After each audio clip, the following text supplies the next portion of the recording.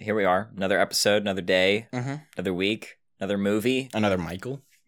It's kind of the same movie from last week. Kind of, but... Well, no, not really. it's very different all at the same time now.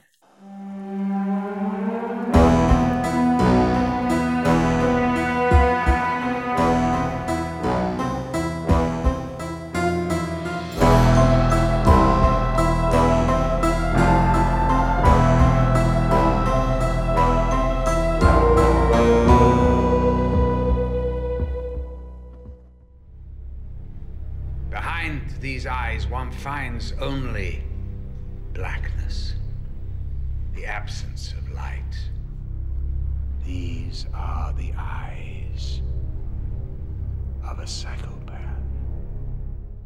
Welcome to Paths of Fear, the weekly podcast where we give our takes on horror movies and explore the opinions of our audience. I'm Ian. I'm Marshall. And this week we have the well-known reboot of the classic slasher Halloween, which of course we reviewed last week. It won for our classic slasher reboot showdown. It was made in 2007 and was written and directed by, of course, Rob Zombie. Also, I've been forgetting to say this, but the original Halloween we watched last week was recommended by audience member Schmoopy. I keep meaning to start actually saying who recommended it. Good job, Schmoopy. Schmoopy, if you're out there, I appreciate you. Well, hey Ian, what was your take on the movie? What was your general thoughtage? What's my ultimate take? Mm-hmm. My ultimate take is that this movie... I want to point out real quick. I said I like that I went from general thoughtage to you going to ultimate take. I think that just widely contradicts each other somehow. Hey. Very different approaches. What you asked for wasn't enough, so I'm giving fair. you more than what you asked for. That's fair. So anyways, my ultimate take on this movie is actually more of a general opinion, really, rather than like an ultimate. I think that might be a little too far. Anyways. That's what I was saying.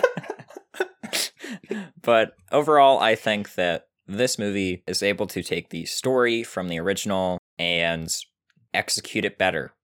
Yeah, I'm on the same boat as you. It's so Rob Zombie-esque, you know? He's just got all that crazy gore, everyone's super foul. He's like, you know how when you're talking about theorists and stuff, you always have to like kind of take some theorists with a grain of salt because they're like, humanity sucks and we're all sheep, that kind of thing. Like they're just super skeptical. I feel like that's Rob Zombie when it comes to people. He's just like, yeah, everyone's pretty much basic primal animals. Like, and that's kind of what it boils down to. And it makes for some really cool films. He finds great actors to portray those parts. Yeah, I admire his works. Is the person who plays Deborah Myers, is the actress related to Rob Zombie? Yeah, that is Rob Zombie's wife. Oh. She's in a lot of his movies. Usually she's like half naked, so I mean, they must have a pretty solid relationship. But I mean, she's comfortable. They're comfortable. Oh, totally. That makes for some good movies, so good on them. Nothing wrong with that. Mr. and Mrs. Zombie. But yeah, she's actually a pretty good actress. I find her pretty impressive for what she does. Hey, are you ready for this teaser? Oh crap! Are you gonna tease already, Ian? All right, tease away, Ian. Tease away. It's October 31st, 1978, the 15th anniversary of the murder of Judith Myers in the small town of Haddonfield, Illinois. High school friends Lori, Annie, and Linda have their evening plans in order. Lori plans to babysit while Annie and Linda intend to see their respective boyfriends. Meanwhile, an old Haddonfield resident has returned to town, eager to complete what he started 15 years ago. As back doors lie open and a shadow looms over the small town, one thing becomes clear. This won't just be any Halloween. It'll be a new Halloween. Does that sound familiar? I feel like I recognize it from somewhere, yeah. I don't actually even know if the year in this movie is 1978. But anyways, if you didn't notice, that's just the teaser I did last week. It's perfect. I mean, the story's so similar. I feel like the only true plot difference there is would be the whole beginning, the whole like first act of setting up Michael's character when he was a kid. Yes, which was a great addition. Oh, it was wonderful. It was they gave that a lot of attention and it really added to the story. So yeah, and it took like a quarter of the movie up. It felt like it could have been a story in and of itself, and then we got to continue from there. It was awesome. Mm-hmm. I think it also sets the stage for a franchise because you're making it about Michael and not really about the victims he finds. Yeah, it is very Laurie Strode center, the first one. Yeah, the original. Exactly. So what would you give this in its rating, Ian? So I'd say this is a pretty solid movie. I'm not a huge fan of the slasher genre. I enjoy them, but I feel like it's hard for them to get like a really good score for me, unless there's something really different about it that gets me somehow. But it's a good movie. It's a good horror movie. So I give it a 7 out of 10. It's good. Very nice.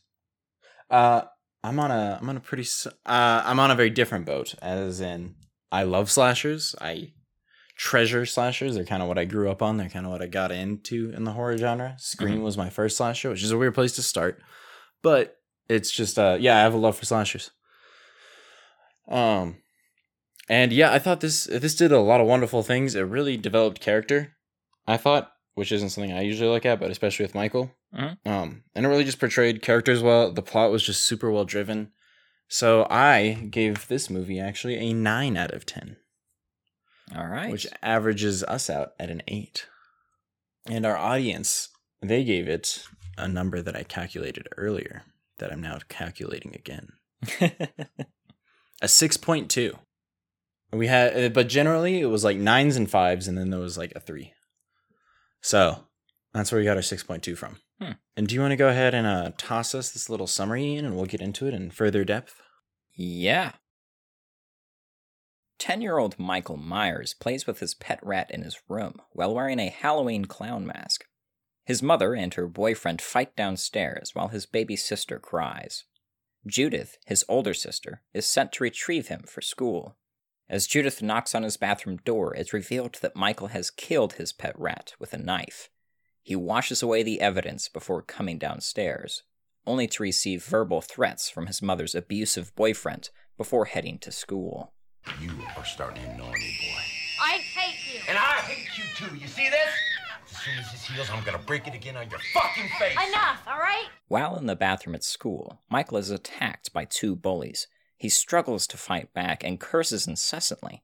The struggle is heard by a passing Principal Chambers, who enters the bathroom and breaks up the fight. Michael curses at him too. This lands Michael in the principal's office, where his mother is called in for a chat. As Michael waits by himself, the principal introduces his mother, Deborah Myers, to a psychiatrist, Dr. Sam Loomis, who believes Michael might be a particularly troubled boy. They present Deborah with a dead cat and photos of other dead animals, all found in Michael's backpack. Dr. Loomis tells Deborah that these are warning signs of much deeper problems, and that he'd like to evaluate Michael further. As their conversation continues, Michael quietly leaves the office and runs from the school. What is evaluating him? What does that Obviously, it's a very deranged young mind that can do this to his pets. And we know... When he leaves, he catches sight of one of the 2 bullies and decides to follow him. He ambushes the bully with a large tree branch and beats him to death as the bully pleads for his life.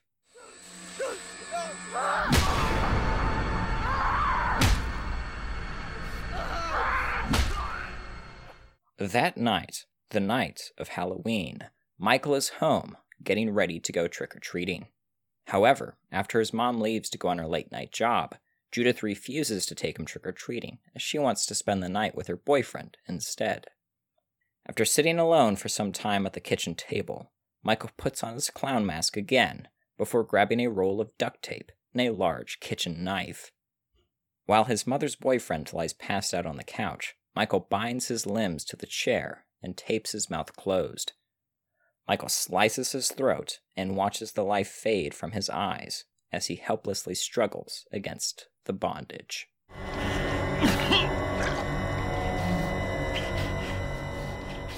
Soon after, Judith's boyfriend comes downstairs to get a snack. Michael sneaks up behind him and bashes his head with a metal baseball bat. Judith's boyfriend convulses on the floor before he's dealt a final and fatal blow. Michael heads upstairs and replaces his clown mask with the white, gray silicone mask that Judith's boyfriend had worn earlier. After Judith turns to see Michael in her room, she protests, but goes quiet as he stabs her through the chest. Michael! Answer!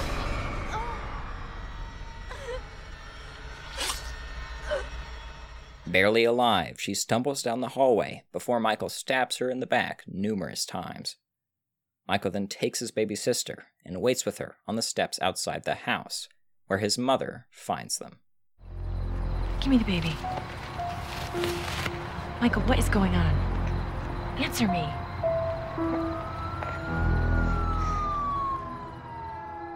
11 months later, after being convicted of first-degree murder, Michael is forcibly enrolled at Smith's Grove Sanitarium, where he is placed under the supervision of Dr. Loomis.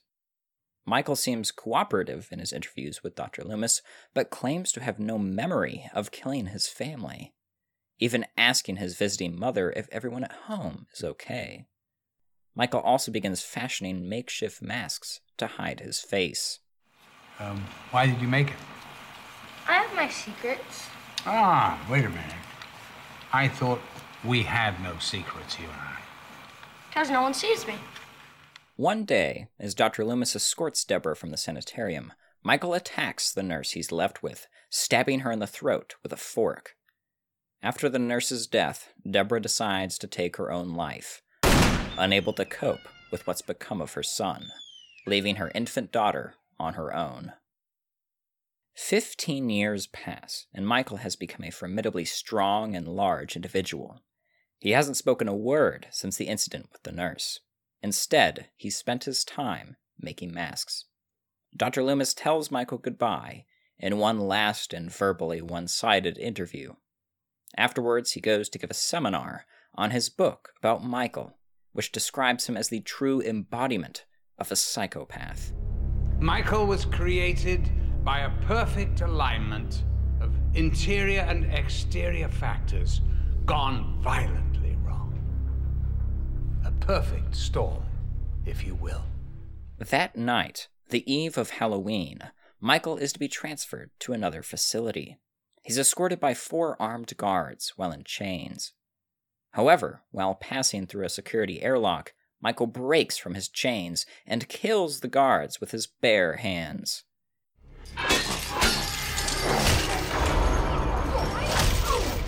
After escaping the facility, Michael goes into a truck stop bathroom, where he kills a trucker of a similar size to steal his overalls.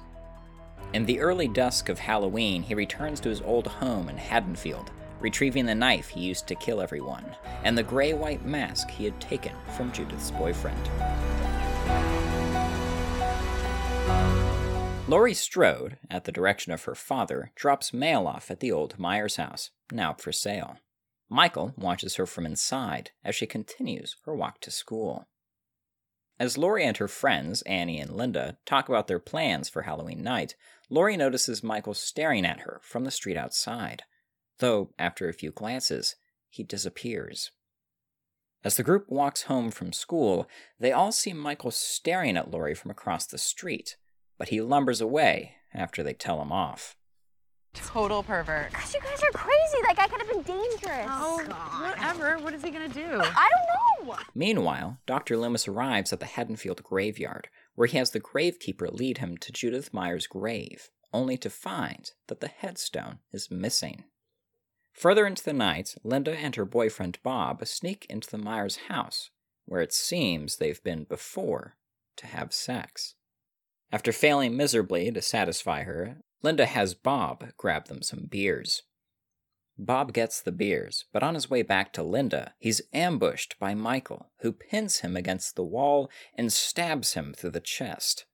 Michael then goes to the other room and chokes Linda to death.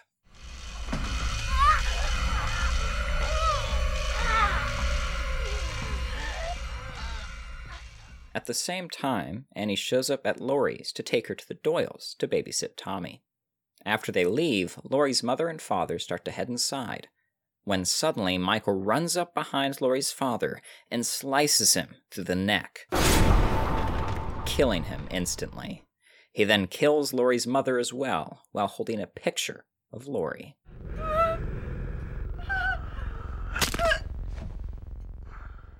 Dr. Loomis gets a hold of local Sheriff Brackett, Annie's father, and tells him about Judith's missing gravestone and its implications.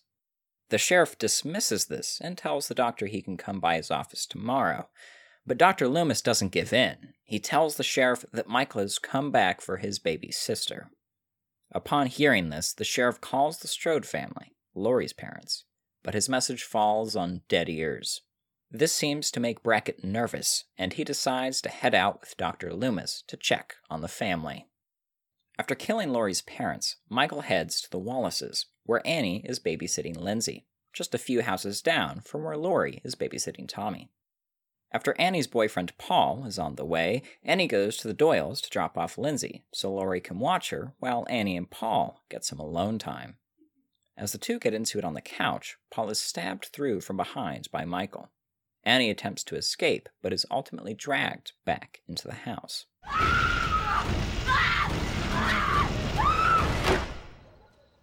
Meanwhile, Dr. Loomis and Sheriff Brackett are driving towards the Strode house, where Brackett reveals that Laurie is Michael's baby sister. I omit her from the report. I drive her to another town and drop her off at the nearest emergency room, and I think that this is going to be the end of it. About 3 months later, I find out from a friend of mine, Mason Strode, that he's adopted the baby. Oh my God. Once Laurie believes she's given Paul and Annie enough time to themselves, she walks over to the Wallaces to drop Lindsay off. Once inside, however, she finds Paul hanging from the ceiling, a jack-o'-lantern planted on his head, as well as Annie, alive, but brutally lacerated and barely conscious.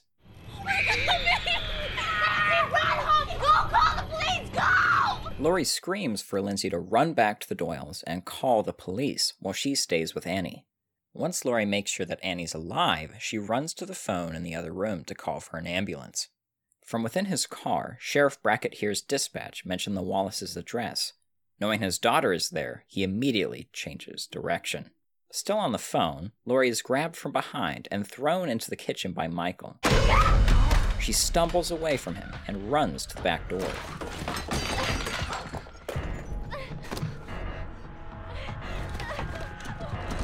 Unable to get it open, she breaks through its glass panel, with Michael closing in behind. Laurie rushes back to the Doyles and bangs on the locked front door, screaming for Tommy to open it.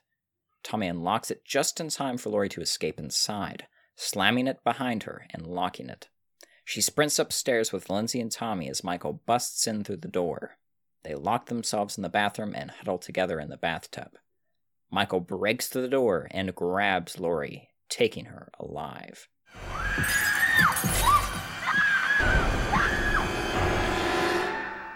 Sheriff Brackett and Dr. Loomis arrive at the Wallaces along with an ambulance. Brackett tends to his daughter while Dr. Loomis checks outside. A screaming pair of kids, Tommy and Lindsay, run towards him and tell him that the boogeyman took Laurie. He took Laurie. He took Laurie. All right, okay, Tommy. Go over and stand by that ambulance and just wait there. Don't move. Loomis runs towards the Doyle's house, intent on finding Michael. Laurie comes to consciousness in the basement of the old Myers house, with Michael watching over her. As Laurie begs him to tell her what he wants, he drops his knife and shows her an old picture of him holding her as a baby. Still just as scared and confused, Laurie continues to beg him for an explanation as she inches her hand closer and closer to his knife. She manages to grab it and stabs it deep into Michael's shoulder, You motherfucker! causing him to fall to the ground. Locked in, Laurie creates a hole large enough to crawl through in the rickety door blocking her exit, only to come across a chain-link gate. As she struggles to get through the gates, Michael gets back up and begins breaking through the wall next to her, his knife back in his hand.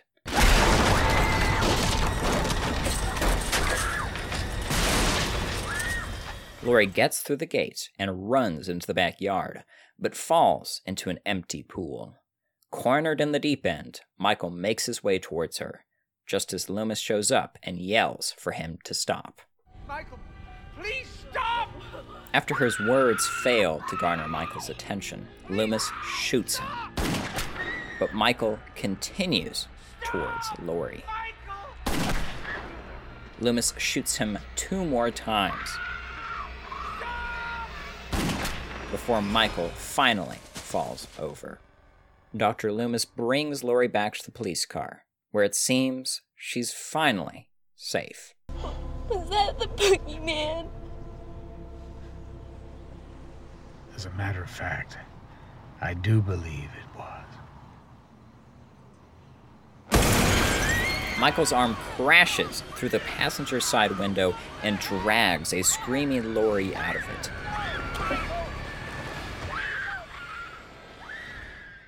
Loomis, in an effort to get Michael to let her go, tells him that it was his fault Michael turned out this way, not Laurie's.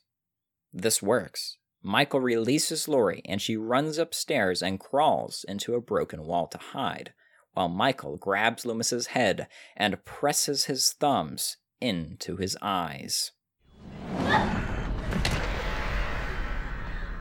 Laurie narrowly avoids Michael for long enough to grab Loomis's gun. Michael sees her doing this and chases her into the attic. Michael attacks the ceiling with a large piece of wood until Laurie eventually falls through it onto the floor. As she gets up to her feet and aims the gun at Michael, he charges at her and brings them both crashing through the upstairs window onto the ground below. Laurie, having landed on Michael, is just able to bring the gun to Michael's head, but when she pulls the trigger, only the empty click of the revolver's hammer can be heard. Michael, getting to his senses, starts to bring his hand to the gun.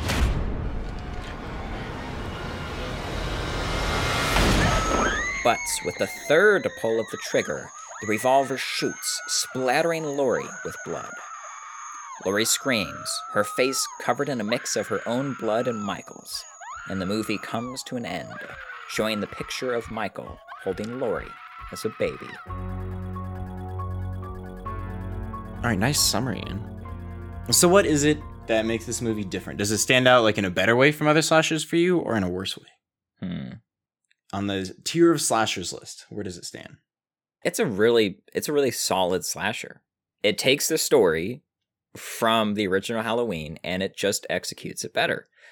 So all the elements that the original was trying to do, it successfully did. Now, the story itself does lack some complexities that would really intrigue me. It's not that Michael Myers isn't interesting by himself. There's just, for me to rate this higher, it needs some more intriguing elements other than a killer psychopath who's potentially has some evil essence within him. Yeah, well, that's one of the things I thought distinguished this one so much from the first. He was just kind of this evil reincarnated thing, just coming to a young boy. Mm-hmm. Where in this one, we see he was... Samuel Loomis in the movie, the doctor, says it really well. He was this perfect blend of interior and exterior factors that just led into this terrifying psychopath. Yeah. And then for some reason he grew up to be 7 feet tall. So he was just how unfortunate. I mean, hey, when you're making masks all day, your arms just get really swole. That's fair. That's just how it goes. Yeah, and like I said, I did really enjoy their setup with him this time. That was pretty good. There's nothing inherently wrong with Michael Myers as a killer from a motivation standpoint and all that. I can understand that. I feel like this is a really well done slasher. For me to like it more, it has to do something less slashery within it. Yeah, something different. It's got to supersede the genre. Exactly. And that's fair. I mean, slashers aren't for everybody. I definitely know. There's definitely the two branches of slashers of the kind of idol slashers is what I want to call them. IDOL, not IDLE. Where you have your killer and it's usually Freddy, Jason, Michael. It's that character that they're almost the hero of the story, even if they're the villain. Everyone's oh my god, I want to see Jason tear up a bunch of people in the movies again. Mm-hmm.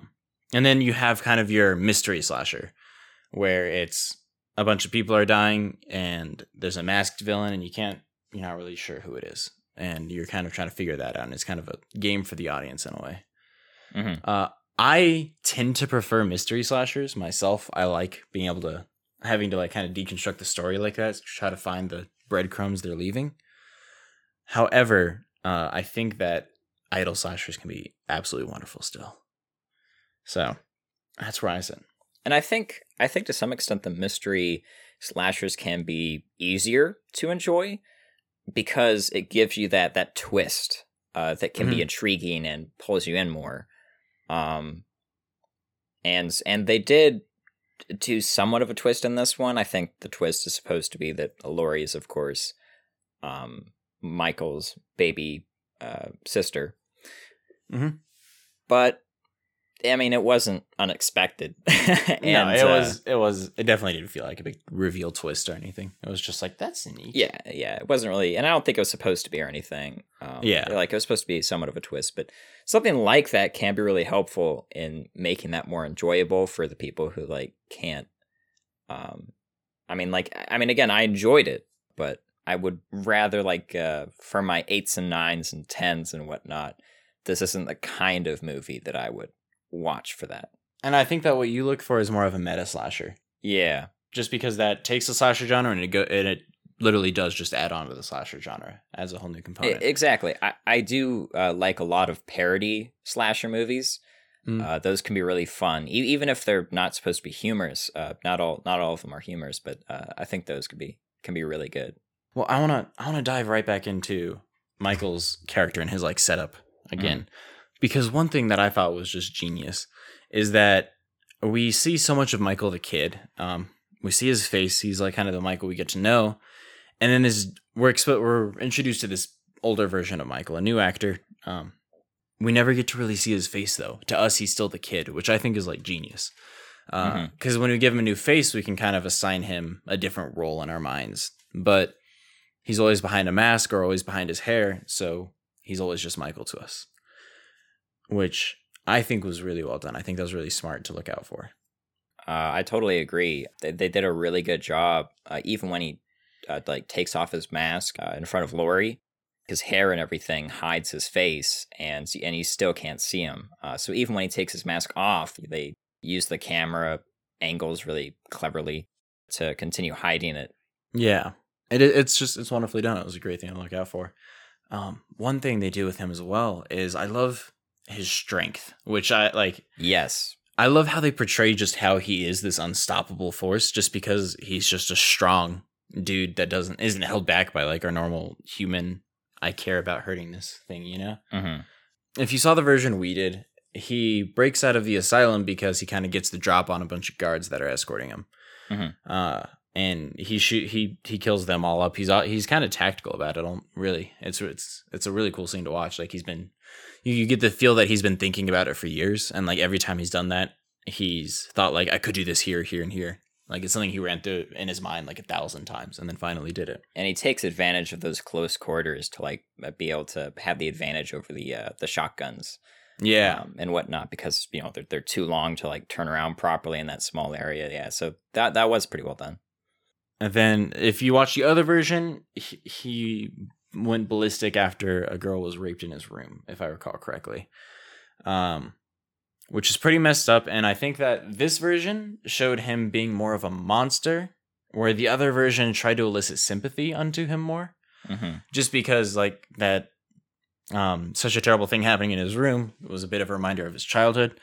And I think that isn't a terrible thing to do, but what this did was it took our character, I don't remember his name, but it was the very kind janitor played by that actor, Danny.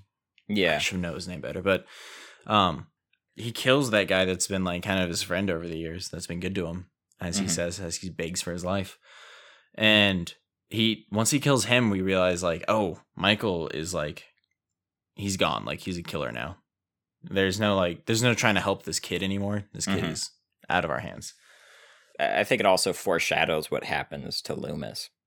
Yeah, I'd say that's fair. Because like Loomis is like, I feel like you're my best friend, even though you never talked to me. But that was kind of funny. But But yeah, I think it foreshadows that he's not going to be anything but a monster at this point. Yeah, and I think that's just really well crafted. One time, and it's when he's showing the baby picture of him and Laurie to Laurie, and I'm always curious. I'm curious as to what his goal was. Was he trying to say like I know you, or like I want to know what his drive was there? And I think they leave it very ambiguous for a reason, because she's just as confused more confused why he's pulling out this picture. So I'm like, I don't know if he was trying to like help her somehow, be like, hey, life was hard, but I'm here. And he just presumed she had just as rough of a time as he did, or what, really? It was really cool. Well, here's my take on this. Hit me with it. This also goes to why he left her life in the first place. Because at the beginning of the movie, he kills his sister, her boyfriends, his mother's boyfriend as well. And then he purposefully leaves his baby sister alive. He also doesn't attempt to kill his mother at any point. And both his mother and his baby sister had never been mean to him, right? All the other three, they had all been mean to him at some point. And then, of course, later I think he comes back. I guess because his mom is, of course, gone. Then his only family that he has left is Laurie. So I think that's when he's sort of trying to reunite with her in a weird, screwed up way, because, I mean, he's not all there, especially at this point. He didn't go through great means, for sure. Yeah. And so I think that's what that is for him. But as soon as she stabs him in the shoulder, that tells him, oh, you're just another one of them. And then he resumes to attack her. So I think that's what they were trying to tell us there. I'm not completely sure, but that's what makes sense to me. I like that take, and that sounds very feasible. I imagine there's other takes as well, but I like that a lot. I think that checks out pretty well. His motive here was just a lot more clear. It was just a lot better, well written. Just the whole plot points and like just the story beats. Even in this movie, we thought he died a few times and he got back up, but it didn't feel so silly as the first one. I felt like, and maybe it's the way they did it. I think in the first one, they would leave the camera on him, and other characters wouldn't be looking at him, and we'd watch him slowly get up and collect himself or whatever. And in this one, we always thought he was dead, and then he was suddenly there, like he's back, and it's just like, oh god, why is he back? So I think jump scaring him into being back was a lot better. I think it just made for a better just sequence there. When I was thinking about it, I felt like this movie, he didn't come back quite as often, but it might even be the same number of times. I believe it is, yeah. But the way that they do it makes it not as bad. Yeah, I think the only one that could be seen as a little out there or a little weird is similar to the first time that he gets back up in the first movie, which is after he gets stabbed with the knitting needle in the original. Yeah. She's like, oh, he's definitely dead. I'm going to leave this knife next to him. In this movie, it's not that bad because she stabs him like right into the shoulder, like as deep as the knife is long. And he like falls over and she's like panicking and trying to get out instead of, say, like making sure he's dead. But I don't think it's that bad because at this point, she's in a really weird situation. It's kind of crazy she was even able to work up the courage or adrenaline to stab him in the first place. So I actually don't take too much problem with that in the movie, but I think that's the one where people could look at and be like, well, why is she like, so scared of him when she thinks he's dead, but also doesn't want to make sure he's dead and all that. So I think you also touched on what part of why it's so much better is because she's always panicking and trying to get out even after she thinks he's dead. Whereas in the first one, the original, she's always, she thinks she kills him and then she's just like, I'm just going to sit right here next to his knife or something. It's just so stupid. Yeah, she kind of chills out afterwards. Yeah, exactly. As if like there's not the body of someone who was just trying to end your life in the other room a few minutes ago. Yeah. Like it's just, so I think that she feels more human in this, I suppose, rather than very silly. You know what else I think it is that I think it feels weird for the audience, I think, in the original, because the music and everything, and like the mood of the characters, or like the behavior of the characters, specifically Laurie in the original, when she would stab him and he would get back up, it would cool down, right? And then it would heat up again when he gets back up, right? And so you're kind of, as the audience, you're like, okay, we know he's not dead. You're not fooling anyone. So I think that part can be what's annoying. Whereas in this movie, like, yes, she stabs him, but the movie knows, and we all know that he's going to get back up, and the movie doesn't try to trick you. Like, it keeps the panic up. It keeps, it tells you that it's not over, right? But yet it still keeps you hoping that it is. Yeah, exactly. So I think that's one of the differences here.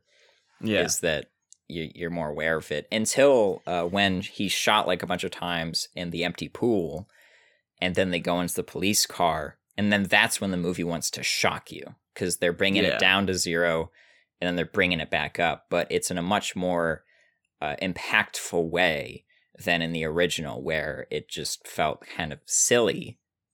Yeah, I'd agree, and I think the way she finally deals with him, just shooting him point blank in the face, I thought that was great. Mm-hmm. And he's grabbing the gun at the end. I mean, he's clearly pretty beat up, but like I don't know if anyone else felt this, but like when he's grabbing the gun in the end, trying to get it away from her before she lands on finally the click that is the bullet, I felt like a little sympathy for him. I was like, man, he's just trying not to die, and life just sucks for him. He's going for it, and then like, boom, dead, shot in the face by the one person who hadn't hurt him. True. So I felt a little like, I wasn't like crying that he was dead or anything. I was like, oh God, Michael, why? No. Yeah. Why did it have to be you, Michael? But I definitely was just like that. That's that's poetic right there. That's something. Mm-hmm. It hit me different. So I liked that. It was good. Well, speaking of hitting, just you watch this segue. I'm ready.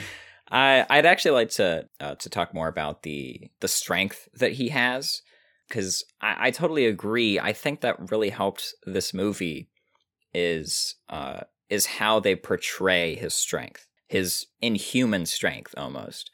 Because one of my main complaints of the original was that especially the deaths lacked impact. And in this one, especially on the physical side, they gave a lot more impact to the deaths. Again, the choking was much better. It's kind of weird to say, but some good choking, I agree. But I mean, it was just, it really made the deaths feel more real, and that made them feel more impactful, and they used his strength to make him into this much scarier force. I think a scene I kept thinking about was in the original, Laurie runs into the house after finally getting Tommy to open the door. She thinks that she's safe, and then she realizes that like the window's open, he's inside. And like that's fine, depending on what kind of killer or thing that you're dealing with and how you want to portray it. But in this one, I feel like they played literally to Michael Myers' strengths. And instead of, that's that fear that, oh, he's like inside because the window's open, instead he is just at the door, his face looking in through the window, and he just busts it open. Yeah. That to me is much scarier, and it plays well with the story they were trying to tell and who Michael Myers was supposed to be. Yeah, he's a trampling force. He's just unstoppable, and I think that it's portrayed a lot better here. And I think that they let the audience, rather than the characters, fear is he around the corner. Yeah, because the audience, we get to see him like watch him walk down the street, and like as the door closes, we see he was behind the door. He's clearly like kind of smart in what he's doing. So, but the audience got to fear that, where the characters, as far as they knew, was just this unrelenting force coming at them. And I think that was a really nice distinction to make, because he needed to be one or the other for the characters, but being both was like a bit much. Yeah. I think they were able to really have that balance between Michael being off in the distance, like creeping on him, like watching that sort of a thing, that fear. And then the like, when it comes down to it and he wants you, he's unstoppable, and he's not going, like, the door's not going to get in the way. And it's really scary because, you have like this thing that's big and intimidating that's watching you from a distance, and you're like, oh, that's pretty scary. And then that thing is near you, and it's like briskly walking towards you. Yeah. Like he doesn't run, but that's because he doesn't need to. Instead, it just, you sort of see this shift from Michael Myers in like spectator mode, and then Michael Myers in I'm coming to get you mode. And I think they did that really well. No, I'd agree. One thing I want to point out that I thought was hilarious, and I think Rob Zombie was just like, this is good, I'm keeping this in, was we see the doctor talking to the mom in the beginning and the asylum, and he's like, he hasn't talked in a week, so I think it's best we start talking about shock treatment. And then it cuts immediately to him stabbing that nurse in the throat or something. And I just thought that was hilarious. I was like, shock treatment, I see what you did there, Zombie. That's a good one, buddy. I loved that. That was wonderful writing, wonderful like just directing right there. You're gonna treat us to a shock. I see you. That is good. Speaking of things that are somewhat meta though, and also going back to this when they're in the police car. Yeah. And I think this is also a perfect example of what makes this movie different and better than the original. Yeah. And so they're in the police car. They think, okay, we've gotten away. And just like in the first movie, Laurie asks, was that the boogeyman? And then Dr. Loomis, as he said in the first one, is, yes, indeed it is. And then like that's like when in the original, like then you see he's gone and then roll credits. In this one, Rob Zombie's like, oh, it ain't over. and Michael, like, arm just crashes through the car window and drags Laurie out of it. That is Michael Myers right there. Yeah, no, that was awesome. That was well done. Really, yeah, Rob Zombie's just super talented. With the score as well, the music score, it was great. He included Don't Fear the Reaper again, perfect. But then like he hit us with some like Mr. Sandman, and I was like, ooh, okay. Coming out of left field with that Sandman track. He keeps it fun, but he makes it really great. He didn't feel the need to completely like redo the original score as well. I think he edited it a bit, but I'm not entirely sure. But it was super well done. Yeah. And he really did keep a lot of the elements, a lot of the story the same. I really do think he just added to it. Yeah, he just did better with it, I feel like. Yeah, even small things like in the original, when Linda and Bob are having sex, and then Bob goes to get beers. In the original, he went to have beers. He got killed, of course, and then we see Michael wearing the sheet. Yes, and then Michael shows up and he's wearing the sheets with like the glasses, which is kind of funny, and then whatnot. But in this one, Rob Zombie, I guess, felt compelled to provide an explanation why Michael was wearing the sheet like a ghost and wearing Bob's glasses. So instead, he has Bob doing that, who's going to show up and like mess with Linda, until Michael ambushes him, kills him, and then takes that and then uses that. Like that makes just adding that little thing, like that 5 seconds, if even that, of Bob walking with the ghost thing on, gives us that context and just makes it just that much better. Yeah, and onto Bob's death as well. Maybe it was because they'd established his strength so much. Maybe it was because he was stabbed into a wall and not a cabinet. But it was a lot more believable when he stood up on the knife. I was like, okay, for some reason it makes sense now. I love how he kept that in. Yeah, exactly. And I feel like he just did it better, almost just to be like, I can do it better. But yeah, it was great. It wasn't so prolonged, which I think gave it a lot of effect. It wasn't like they stared at each other for 5 minutes and it was like, are they gonna kiss? It was just like, no, I'm gonna kill you. So I thought that was wonderful. I still gotta say that there's two preferences I would have to change with that death. Okay. When it comes to stabbing him into the wall or cabinets. The wall is better, I would say. I think one way to do it is like what they have. You want him stapled to the wall. Like you want him to stay there. Yeah. In that case, I really think that knife should go even deeper into that person to make that seem more real. Like up to the handle. Like the handle is like literally partly in him now. Oh, okay. Just to give it that extra impact. And I know these are like small details, but just give it like that much more impact and that much more believability when it comes to stapling him into the wall. The other option for me is basically do it how you did in this movie, except you end the scene with him like, falling off the wall and like onto his face, onto the floor. Like he stayed there for a bit for impact to show like how freaking hard he got stabbed, but then he falls to the floor. So like add that believability. That could have been neat. I would have liked to see that. Yeah, I think either of those two options would be just that little bit better, but it's not like a big enough difference that it would impact my enjoyment of the movie at all. I think it could have made for a little bit of a comedic moment if like Michael had walked away and then he slowly fell off. That would have been nice. Yeah. But yeah, I agree. That would have been hard to see. He just looks behind him and he's like, "Oh man." Just like, crap. This is a good one too.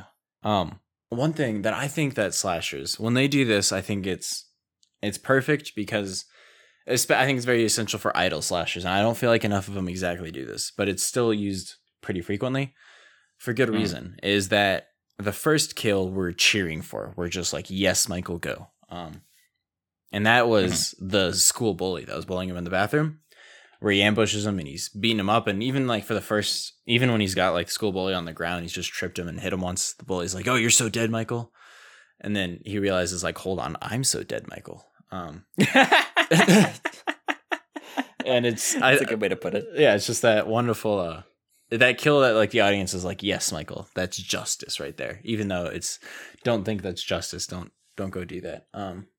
That's and even though it's so brutal, like he's begging for his life at the end. Exactly, it's brutal, but like still the audience is just, at least I feel like a lot of the audience, just because it's a horror audience, is just like, yes, Michael, do it, put the kid down.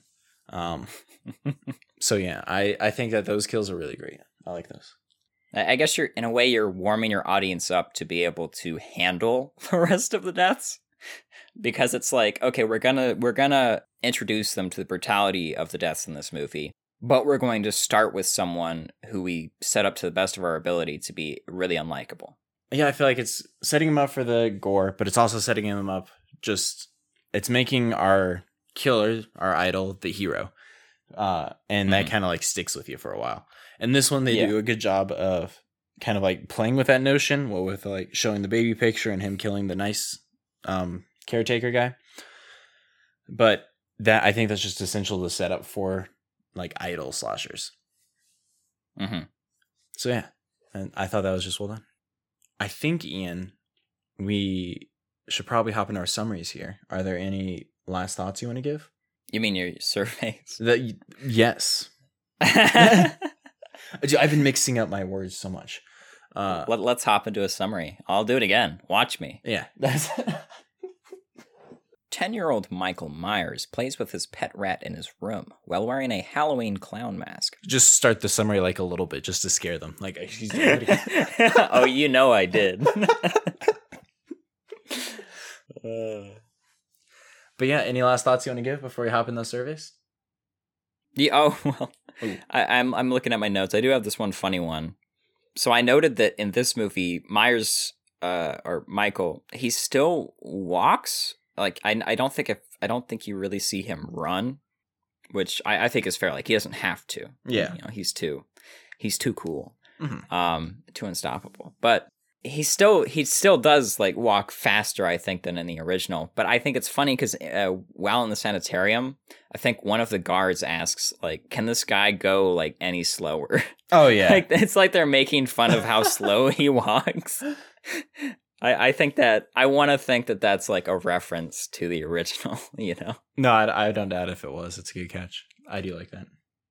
Anyways, we can get to the surveys now. Sweet. So yeah, as I mentioned earlier, the average was a 6.2 on the enjoyment. That being said, I think it was still more on the enjoyable side, just based on the numbers themselves, not the average.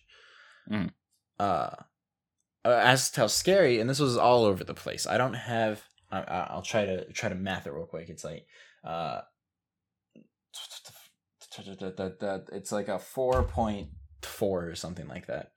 That's not bad. Yeah, it's decent for scares. I mean, we have an audience, and like as we go, they're only more accustomed to the scares. So yeah, I think it's really great that it did hit at least above. I'd say anything above a 3 is like, all right, that's solid. When it starts hitting like above 5s is where we're like, this was actually scary. Yeah, that's when you get to some weird territory. It's like, oh, I'm curious what we have that hits above that. So usually we ask a Paths of Fear question here, but since it's very much just the last movie, I would have just asked the same Paths of Fear question. So instead, I asked, what aspect did this movie do better than its predecessor, or at least do better the best if you thought it was multiple things? So our 4 options were exploring Michael's character, more gruesome kills, revealing the relationship between Michael and Laurie, or it did nothing better. Which took the cake, do you think, Ian? It's got to be the gory kills, right? I can't reveal that to you yet, Ian. I'm sorry. Which do you think was the least? What were people not about? What was the third one? Third one was revealing their relationship, Michael and Laurie's relationship as siblings. Okay. The last was it did nothing better, and then your first 2, which I'll repeat again if you want, but I think you're okay. What's the first one? Exploring his character. Exploring Michael's character in depth. Oh wait, exploring his character in depth. I want to change my answer. I think that one is actually the. That one's the top one. Yeah, I think exploring his characters. Because it's definitely. I mean, they added a whole 30 minutes to this movie just for that. So, I gotta imagine that people enjoyed that. But I bet the gory deaths are up there. Like I feel like maybe that's second place. Okay. At least they're top 2. But we'll see how close I am on that. But I think that the lowest one is what's going to be that they did nothing better. I think they did at least a couple things better. So I think that one's going to be the least. All right. No, you were dead on, Ian. Yes, that no one voted actually for it did nothing better. So there's nothing on that. And exploring the character and the more gruesome kills tied for the top. So oh my gosh! Yeah, you just got it all right, Ian. You were perfect enough. Dang. I even put in at least top 2 just to cover me. So I know I'm so good. You were just flexing at the end there. Hey, I am back to being unstoppable. I'm like Michael Myers when it comes to these survey guesses. I'm impressed, Ian. Never gonna catch me getting shot with a revolver. If you shoot me with a survey questionnaire that you think I can't handle, you watch me. You watch me. I won't handle, but I won't stop it. So our little open-ended question at the end was, I thought it was kind of a fun one because people are always talking, and we had a movie about it, who would win, Freddy versus Jason and stuff like that. I was wondering, would the original Myers win or Zombies Myers win? But if the 2 fought, just based on personality and what we saw of them alone. Because where one is I feel like the one that I would vote for would be Zombies Myers because we got to see his strength and stuff. But I could see the argument for the original because he didn't have to display anything. He just was insane. He was ultimate, if you will. I think also maybe from a technicality, it sort of portrayed him as actually immortal. Yeah. He was properly unstoppable. He didn't get shot in the face. So. Yeah, that's the thing. So we don't really know. I mean, I guess it makes sense that zombies would die when getting shot in the face. Yeah. So we have our first answer is Zombies Myers easy. He killed Danny Trejo. It's not even close. That's that, and that is it's a fair point. Is that the trucker? That's the caretaker that was really friendly. Oh, yeah. He usually plays really badass characters. He's a super tough guy. Yeah. This is kind of a weird role for him. He plays the role well, but it's just weird seeing him like that because usually he's so tough, and to see him be like, "Hey Myers, you doing good today?" It's just kind of weird. Our second is just maybe Zombie Myers. No explanation needed. No real answer given. Just maybe Zombie Myers. The next one is, I'm picturing a certain notorious Game of Thrones scene, and no question, Zombie Myers is the mountain. Oh. That's a good. I like your little setup there. That was solid. It's a fun scene. It is a fun one. So they say our next one is, I guess, a minor spoiler alert. So fast forward 30 seconds if you don't want to hear this, but a minor spoiler alert for the second Halloween movie, the 1981 film, but not really, not maybe, I don't know. The original Myers would win for sure. In this movie, he is, or is at least soon to be, dead at the end when Laurie pulls the trigger. At the end of the original, we see him take several shots and fall off a balcony, but he gets up and walks away, and is in good enough shape to continue trying to kill Laurie in the second movie, which takes place literally like the next day. I didn't know it takes place. That's just insane. Take a break, man. Take a day off. Jeez. He just comes right back at it. The last is hopefully they would both kill each other and no more Halloween movies would exist. Wow. That's so harsh. I love the Halloween movies. I don't think that we necessarily need more, but I think seeing Zombies his take on it, and like just he saw something he could make better, and so he did. I appreciate that. Even though, as I understand, the kind of like general tone for how people feel about this movie is that it pales in comparison to the original. Which is kind of weird to me. I think you've got to be looking through a very specific lens. I think it's for people that are like original Halloween fans, which I am, but I will acknowledge that this one is probably better. But I think that it's just kind of like loyalists to the original, you know? Yeah, I think, and I mean, you know, that's how art is. You know, there's nothing wrong with preferring the original. I just think that, I mean, it's like with art. You know, you can see a painting and you're like, this like is really, it's got some really technical work that's really good. Like the colors are beautiful. Like it looks great. It was done by like a really good artist, but it's not as good as like this painting that inspired it. That like, you know, even though like the technical stuff is a little off and, you know, the colors are a little weird, it makes me feel more like I'm more attached to this one. Yeah. I think that's just the deal with art, is that because it's such a personal experience. I can definitely see how, despite what I would definitely consider just better technical execution, I could see how if you're just an original fan, you're going to stay that way because you got that connection with it. And that's cool. I think that's fair. We did have the like, not remake, but kind of a continuation of the series come out not long ago, like 2019, 2018. And that's the one where like his mask is all cracked because he's aging. So his mask cracks. So that was kind of neat to see. I don't think I've seen that one actually. I need to. I haven't seen it either. I think it next week. Halloween week. No, I think I believe it continues off the first original movie. Yes. And it kind of I think it disregards its original sequels, and it just says like, actually, this is a sequel, and it's like, oh, cool. So yeah, that's all we got for the surveys. Thank you all so much for participating in them. We had a lot of fun watching this. I had a lot of fun watching it. Yeah. And we hope to see you in the next one. Are there any last thoughts you want to give us, Ian? My last thought is, I think that if you like, you're planning like a night, like maybe a Halloween night or something, and you're like, I want to watch a slasher with my friends. This is like, it's just a really solid slasher movie to watch. Yeah, no, I think that it, and like I feel like if you show the original one, it's not so up to date that people are gonna kind of like detach from it if they're not. People have to be like into it, like into watching like what they know is going to be have some technical or have some, you know, issues that an old movie has. Whereas, like, I think to watch this one is very easy. Like, you just have to have people wanting to watch a slasher. Yeah, exactly. They're gonna like it. People a lot better. Yeah. So yeah, an easier watch. Yeah, I'd say that's entirely fair. Well, except for the gore. Yes. Okay.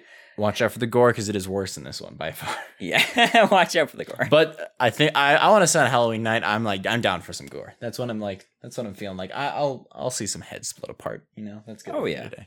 Exactly. And so that's the one time I'll maybe seek it out. Well, thank you all so much for listening in this time. We have been Paths of Fear. If you would like to come in and watch our movies with us. I was going to say watch our podcast, but that doesn't quite work. If you do want to come in, watch movies with us and give us your take on it, check out the Discord link in the description. We also stream Mondays and Wednesdays. We try to keep up with that, but we are very busy dudes. So... Yep, I forgot to stream last Monday. Sorry to everyone who missed that. And I mean, I'm good about it either. It's I'm taking 21 hours. I'm filming a short film on the side as well, and I'm about to apply for an internship on top of that. So I am swamped. I know you're swamped over there, Ian. Oh yeah. You've been swamped since like last year, so I mean, this year's just even crazier, I imagine. But we do plan on keeping those streams up, so we hope to see y'all there as well. Twitch.tv/Paths of Fear. And soon enough, we'll have the website up. I guess it is up, but we'll have stuff done to it. We'll have stuff on pathsoffear.com. And you know what? I would really, I'm gonna really try to get it up like by October, because I think that would be like a really good time to like have the site up. You know, you're right. Halloween, Halloween October, theme, it's spooky month. So maybe season. we can get the word out and see if we can grow the audience, get some more perspective, some opinions and whatnot. I jive with Ian. I think that's a great idea, and I think you guys have been a great audience. So y'all have a wonderful one. Oh, so sweet. Farewell.